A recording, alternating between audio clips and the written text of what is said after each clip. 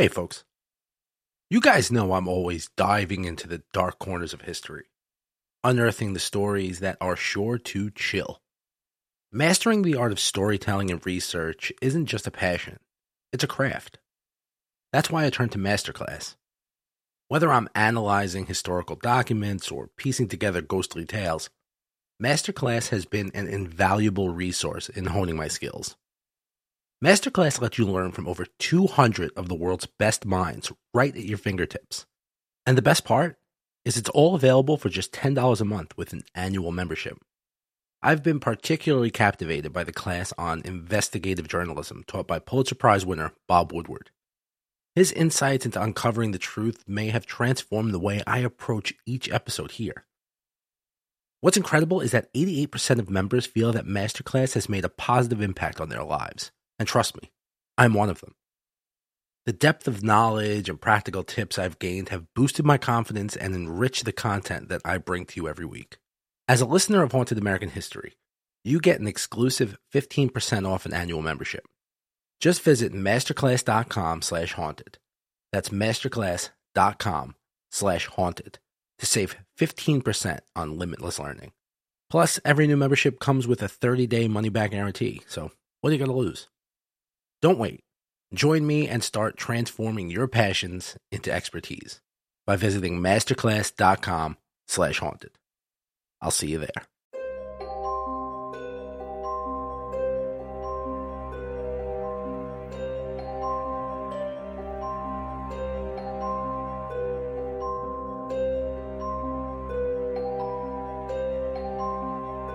Haunted American History presents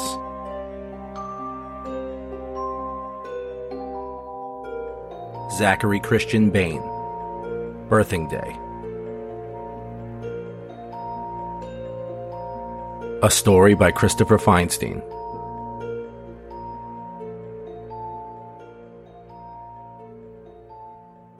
Prologue.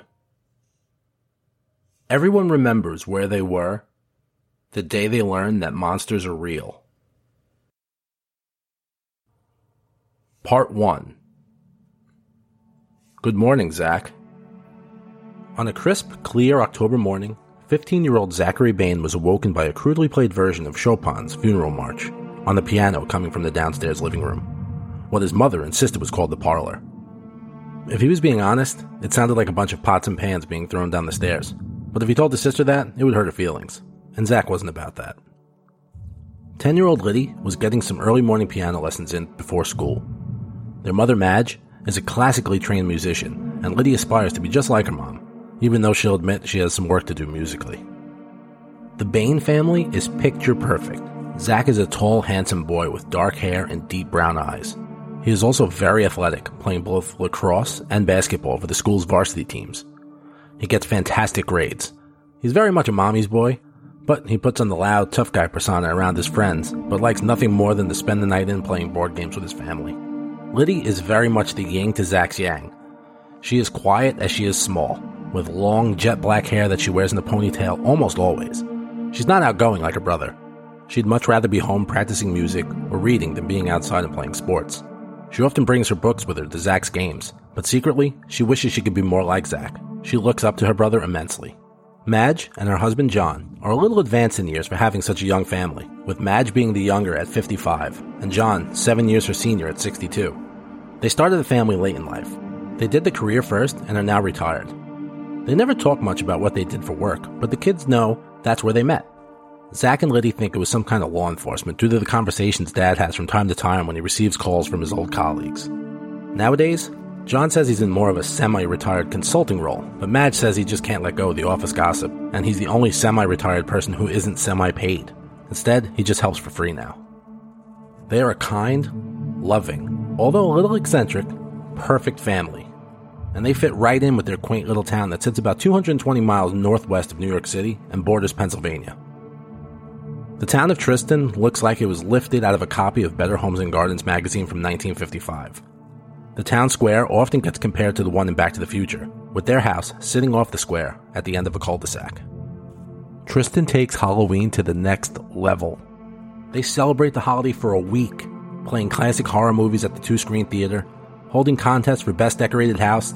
The middle and high school, which are combined in one building, encouraged the kids to dress up in costumes all week, with most of the teachers doing the same. And on the eve of Halloween, the whole town celebrates with a Halloween parade with floats, balloons, and a marching band. The parade marches down and ends in front of the Bane residence because they transform their house every year into the best haunted house. The kids can't wait to see what their parents come up with. Zach doesn't understand how they do it. They completely transform their home. They start a few days before the parade, and by the time Zach gets home from school on the eve of Halloween, it looks like a completely different place. It's amazing. As Zach got up out of bed, he stood in front of his bedroom window that looked out into the backyard and gave a big morning stretch. That's when something odd caught his eye. There was a person standing in the far back corner of his yard, staring into his house. He wasn't sure at first if maybe this was part of the Halloween decorations, but that idea was dashed from his head when he saw the figure move. It was wearing a black cloak with the hood up over its head. When it glanced up in his direction, Zach quickly wiped the sleep out of his eyes, and by the time he was done, the person was gone. He thought maybe it was his imagination. He quickly got dressed and made his way downstairs. As he was heading down, he called out to his mother, "Hey, Ma, did you see that there was someone in—" His mom waved her arms at him in a shushing gesture and pointed to her dad on the phone. He was pacing back and forth in the kitchen, with the French doors closed, something he only did when he was on the phone with his old office. Madge smiled at Zach and mouthed good morning to him, just as the doors to the kitchen opened and Dad stepped through. "I gotta run to the office and take a look at something."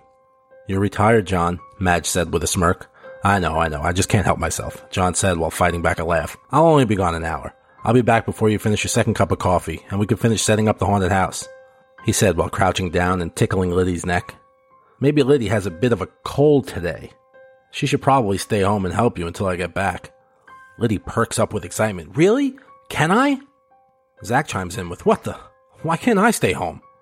"Because high school's harder to make up most days, and because you will help for 30 minutes and then disappear to play Xbox," John says as he puts Zach in a headlock and messes up his hair. "Come on, Zach. I'll give you a ride." Zach's morning at school started just like any other day. After his dad dropped him off, he met his friends on the ramp that ran along the side of the front steps. They hung out there goofing off a bit until the start of homeroom. Teachers and students were rushing around the halls dressed up in their Halloween costumes. The classrooms were riddled with vampires, zombies, Batman and Jokers, and a couple of dozen Harley Quinns. As he was making his way towards his math class at the beginning of his afternoon is when he first saw the figure in black again, standing at the other end of the hallway. His view was blocked by the stampede of students making their way towards their next class, but before he could be sure what he was looking at, the figure was gone.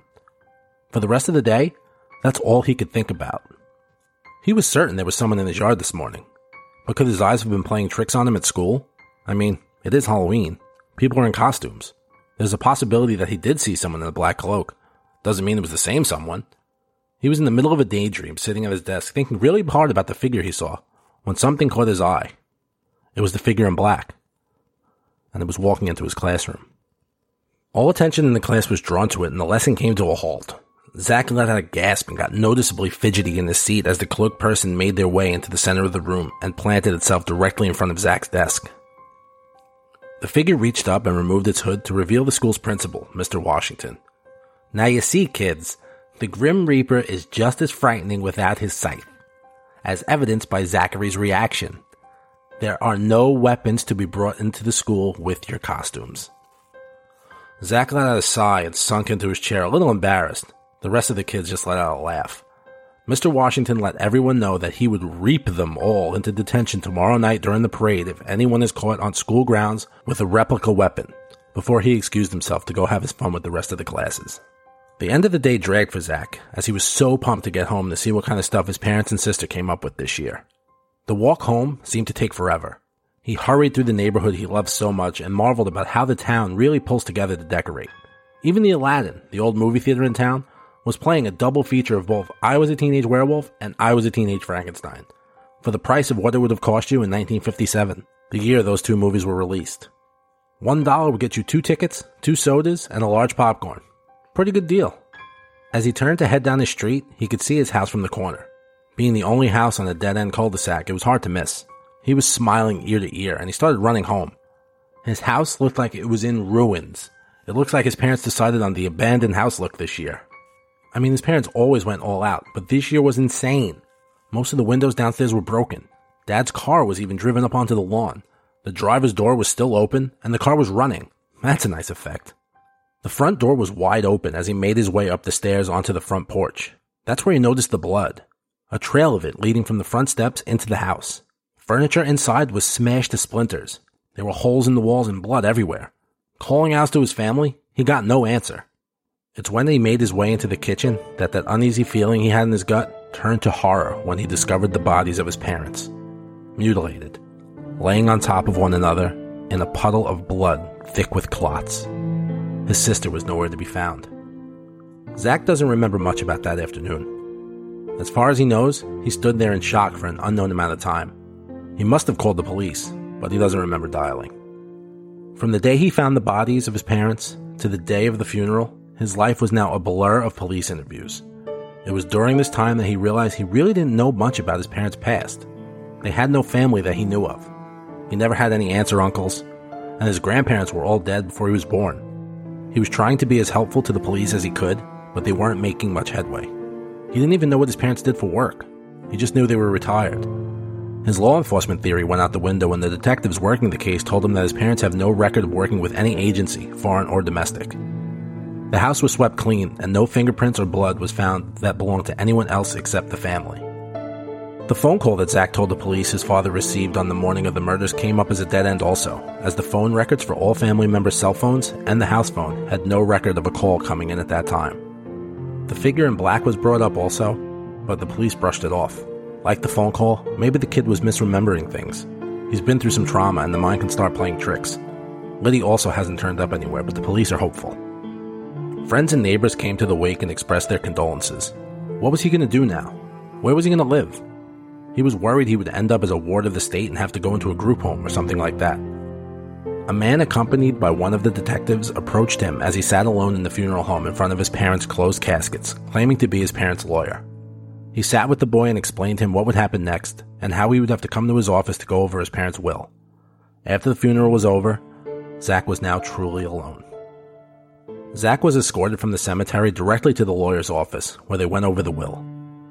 Zach learned that all of his parents' assets would be liquidated, and the money would firstly pay for the funeral, and the rest would be put into an account for him that would be held in escrow until he turned 18. He also discovered that he would be placed in the custody of a Professor D of New York, New York, and that a car was currently on its way to pick him up. Zach had no idea who this person was, but it was right in front of him, written in black and white. As Zach sat around the office waiting for his ride, looking through the handful of possessions that he had left, he started crying, thinking of his parents, worrying to death about his sister, hoping that one day he would see her again, hoping she was okay, that she wasn't hungry or cold. He was snapped back out of his thoughts when he heard the lawyer announce, "Your ride's here." Sitting outside was a blacked-out 1963 Lincoln Continental, with a tall, pale man standing by the back door holding it open. He spoke no words. He just took Zach's bag and placed it in the trunk, and then gently helped Zach into the back seat of the car. Once they were in and moving, Zach asked the man where they were going. He didn't answer. He just reached back and handed Zach a slip of paper with an address written on it. 39 Monroe Street, NY, was scribbled on the paper. The drive from upstate Tristan to Manhattan was a long one, and Zach passed out in the back seat of the enormous car almost instantly.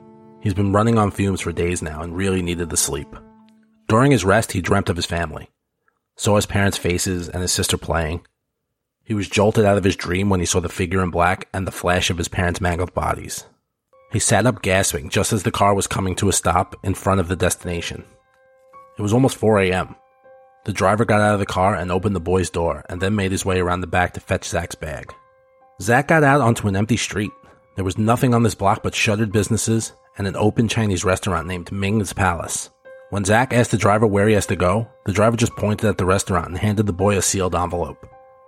And the man just started getting back in his car. Zach, confused, started to nervously shout, "Hey, where are you going? You're just going to leave me here in the street? What am I supposed to do? Answer me. Why won't you answer me?" The driver didn't even react. He just got in the car and drove off. Zach was now standing on the street of Chinatown in the middle of the night. He picked his bag up off the floor and extended the handle to wheel it behind him as he made his way toward the restaurant. Maybe this Professor D person lived above it. He went to the door next to the restaurant that led to the apartments above. Nobody with a D in their name at all on any of the buzzers. He decided to walk into the restaurant and ask the man behind the counter if he knew any of the people who lived there. Ming's Palace is the exact opposite of what the name suggests. Hey folks, you guys know I'm always diving into the dark corners of history, unearthing the stories that are sure to chill. Mastering the art of storytelling and research isn't just a passion, it's a craft. That's why I turn to Masterclass. Whether I'm analyzing historical documents or piecing together ghostly tales, Masterclass has been an invaluable resource in honing my skills. Masterclass lets you learn from over 200 of the world's best minds right at your fingertips. And the best part is it's all available for just $10 a month with an annual membership. I've been particularly captivated by the class on investigative journalism taught by Pulitzer Prize winner Bob Woodward. His insights into uncovering the truth may have transformed the way I approach each episode here. What's incredible is that 88% of members feel that Masterclass has made a positive impact on their lives. And trust me, I'm one of them. The depth of knowledge and practical tips I've gained have boosted my confidence and enriched the content that I bring to you every week. As a listener of Haunted American History, you get an exclusive 15% off an annual membership. Just visit masterclass.com/haunted. That's masterclass.com/haunted to save 15% on limitless learning. Plus, every new membership comes with a 30-day money-back guarantee, so what are you going to lose? Don't wait. Join me and start transforming your passions into expertise by visiting masterclass.com/haunted. I'll see you there. A poorly lit storefront with stock food photos with numbers written on them are stuck up on the wall behind the counter. The flickering lights have an almost yellow tint to them that makes the entire place look like it's lightly coated with grease, which probably wasn't far from the truth. The counter was bookended by fly paper dangling down on each side covered with victims. Excuse me. Hi. I'm looking for Mr. D. He's a teacher or something. The D might be an initial, or his name might even be D, like D-E-E. The man doesn't even look at the boy. Hello? Sir? Zach, frustrated, just plops himself into one of the booths in the restaurant that's bolted to the wall and rests his chin in his hand. That's when he realizes he's still holding the envelope. He now takes the crushed paper off his face and looks at it. It has his name written on the front, along with the address of the building. When he opens the letter, the small piece of paper inside simply says, "Small vegetable fried rice. Hold the vegetables. And a large cream soda. No ice." Zach just stares at the paper. This is a dream. It has to be. I'm going to wake up, I'm going to be in my bed, and it's going to be Halloween, and everything's going to be okay. Dad's going to be making pancakes, and Mom's going to be playing the piano with Liddy, and we're just going to be a family again. But he wasn't waking up. It wasn't a dream. He was sitting in a filthy Chinese restaurant at 3:45 in the morning with somebody's insane lunch order. It was probably that weirdo driver's. At this point, though, what did he have to lose? He makes his way up to the counter and repeats the order to the man just the way it's written. No sooner did the words end that the man's face lit up with a smile. The man bowed slightly to the boy and said, Yes, this way please," and started gesturing to the boy to follow him behind the counter. What's one more strange thing to tack onto this night? Why not, Zach thinks to himself, and starts to follow the man. The man brings Zach through the kitchen, the whole way looking over his shoulder, smiling and nodding at the boy. You come, yes, this way, please." He keeps repeating as he opens the back door into an alley behind the store. The man makes his way to a banged-up old dumpster and gives it a shove to the side, revealing a small cutout in the wall it was up against. The man urges the boy to, "Hurry up, please. You're going to be late, please." Zach makes his way to the opening and just looks into it. There's nothing in there," the boy says as he stares confusedly into the darkness. "Okay, enough," the boy says. "What the hell is going on?" But before he can turn around, the man gives the boy a gentle push, just enough to knock him off his feet and into the hole. The man lets out a gleeful, "Goodbye, please," as Zach plummets into the darkness. Looking up, he sees the light from the hole disappear as the dumpster gets pushed back in front of it before his eyes close and he passes out. When Zach comes to, he's laying in a pile of old dead leaves in a clearing at the mouth of a wooded area. He hears dragging footsteps approaching from behind, crunching in the leaves as it gets closer. When he turns around, he lets out a scream in terror as a decaying, festering ghoul is making his way towards him, moaning out of a mouth that only consists of half a jaw and an eyeball hanging from a socket laying against its rotted cheek. Yellow pus is oozing from the socket. Its three-fingered hand is reaching for Zach as he curls up into a ball, terrified beyond the capacity for rational thought. The zombie creature reaches past Zach and picks up his bag. Zach opens his eyes and sees the creature clutching his bag in its decaying hands and starts shambling back in the direction it came. Zach takes a minute to catch his breath and check to make sure he didn't pee his pants before he gets up to his feet to follow behind the creature. They make their way out of the thick trees onto a gravel pathway. In front of them is an enormous wrought iron fence with these words written above the entrance: Helsing's Occult University for Supernatural Enlightenment. As he enters the fence underneath the words, he sees the grounds open up. And if he wasn't seeing this all with his own eyes, he would never believe it. It was crowded with people. But they weren't people. Well, they weren't all people. To his left, there were wolves. Up on their hind legs, wearing clothes and throwing a football? To his right, there were a bunch of kids dressed like the metalheads that went to his school, but he could have sworn one of them turned into a bat. There were creatures that looked reptilian emerging from a moat that surrounded the biggest building he's ever seen. It looked like an old Victorian home, but on steroids. It had to be 40 stories tall, and it was as wide as 10 city blocks. Zach just stood there, with his jaw almost to the ground. At that moment, he heard a girl's voice say, "You better close that, sport. You don't want someone or something flying in there." As she walked by with what looked like an 8-foot-tall robot, with a square head and electrodes sprouting from its neck following behind. She shot him a wink and said, "See you around, new kid." "That's Shelly," a small voice came from behind.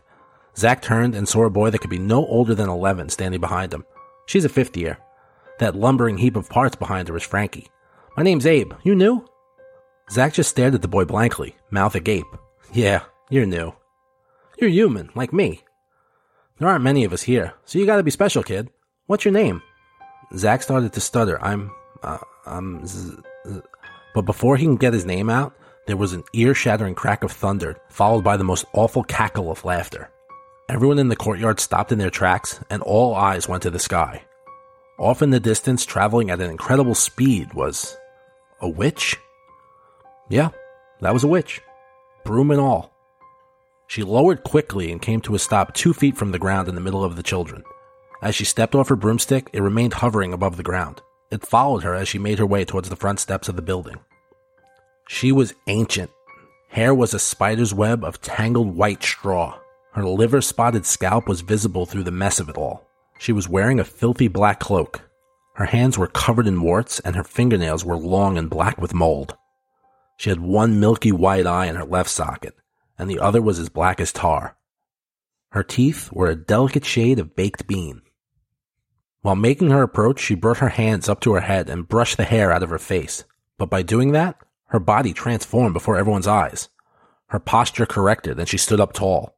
Her skin cleared, and she seemed to age in reverse. Her filthy black cloak turned into a beautiful beaded black dress that clung to her young body. Her hair was now a gleaming bright red, and her eyes were a stunning green. Once the transformation was complete, she stepped up on the first step and turned around abruptly. Everyone was clapping and joyfully whistling. "Children," she shouted, "settle down now. We've fooled around enough today. We must get everyone inside and placed. I'll be looking for my eldest students to assist with everything. We have a big term ahead of us. This year is the year of the birthing ceremony, and I will have none of my pupils who are competing left behind. We will be under a watchful eye this year, so I want to get it out of the way now, so none of you can say that you didn't know.